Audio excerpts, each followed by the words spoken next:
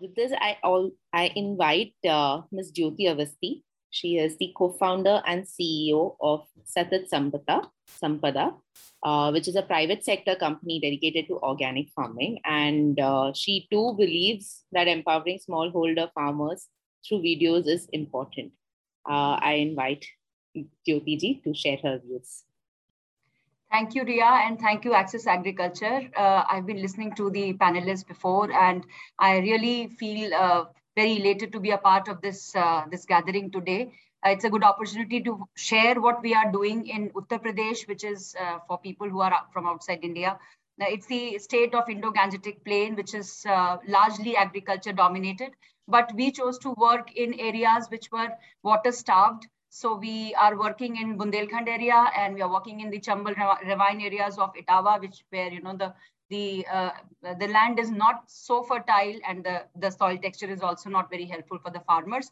The whole idea of setting up this social enterprise was to see how we can contribute to sustainable agriculture domain and see how some good practices can prevent people from leaving farming, because that was the main pain point that motivated us to set up this social enterprise that focused on agriculture. So we began in 2016, and the whole mood in the villages was such that nothing can happen and you will fail.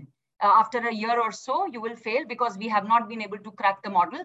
And so you will also go backpacking. But then we said, okay, let us set up models of diverse agriculture, maybe mixing some with horticulture practices, and put up something that really shows to the villagers that organic farming or natural farming does work. And there is a market for that. So after 1 year of intensive agriculture model setting up and other things, we went on to create a market in Delhi NCR.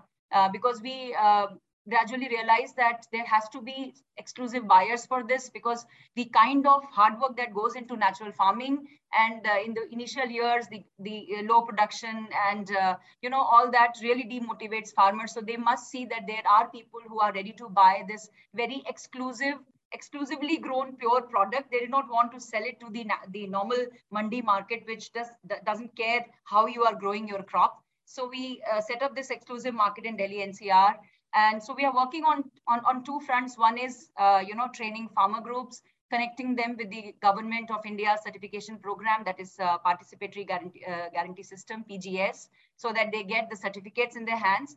And also developing models of hand processing or low energy processing in the villages. So we are promoting hand pounding of dal, stone grinding of various pulses, atta, and going back to our roots and trying to revive the traditional ways of food processing. So that is also another part that we added, so that we could have more women working with us and SHGs also working with us. And simultaneously here in Delhi, we are doing a lot of sensitization programs for urban consumers, and educating them to eat fresh, eat local, motivate, be a part of this food chain, wherein some farmers are growing with a lot of responsibility, and some consumers are buying with a lot of respect and responsibility towards farmers. So this is largely the model of Satat Sampada. And besides Etawah, so Etawah is one place where we are working. We are also focusing in Lalitpur, where we are largely working with vegetable growers. And all these years, we have introduced several crops to their list, and so try to diversify their practices, their cropping patterns, and gradually also picking up the learning from this whole experience of ours. What are the positive impacts of natural farming or organic farming in the field, on the crops, in farmers' economic prosperity? So all that is also being gradually taken up. Yes, Access Agriculture's videos are very helpful, because that is one huge gap that we found in the agriculture scenario. As the initial earlier panelist also said, that extension services are extremely poor, and there is a lot of scope of organizations like Access Agriculture, who are trying to converge all sorts of learning from various parts of the world, not only India, and show to the farmers, that this can happen. And as in the previous video, that person was saying that farmers listen to only farmers and practitioners. So no textbook talks. So I think this is the best medium to educate farmers, motivate them, because there is a lot of despair among farming communities. Look at how climate is changing. Past month has shown us that the temperatures have shot up beyond 5 to 6 degrees above normal, and crops have really had a very bad experience. So we need such kinds of things. And I would also say that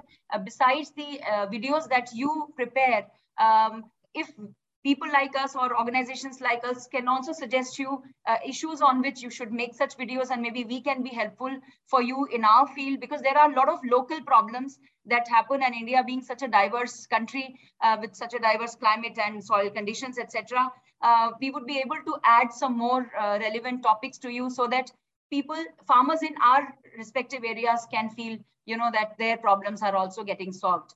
So this is what I would like to add to the Access Agriculture's portfolio, and see how we can be useful in that. So thank you so much. And we would like to be connected more in quick action with the Access Agriculture. Thank you.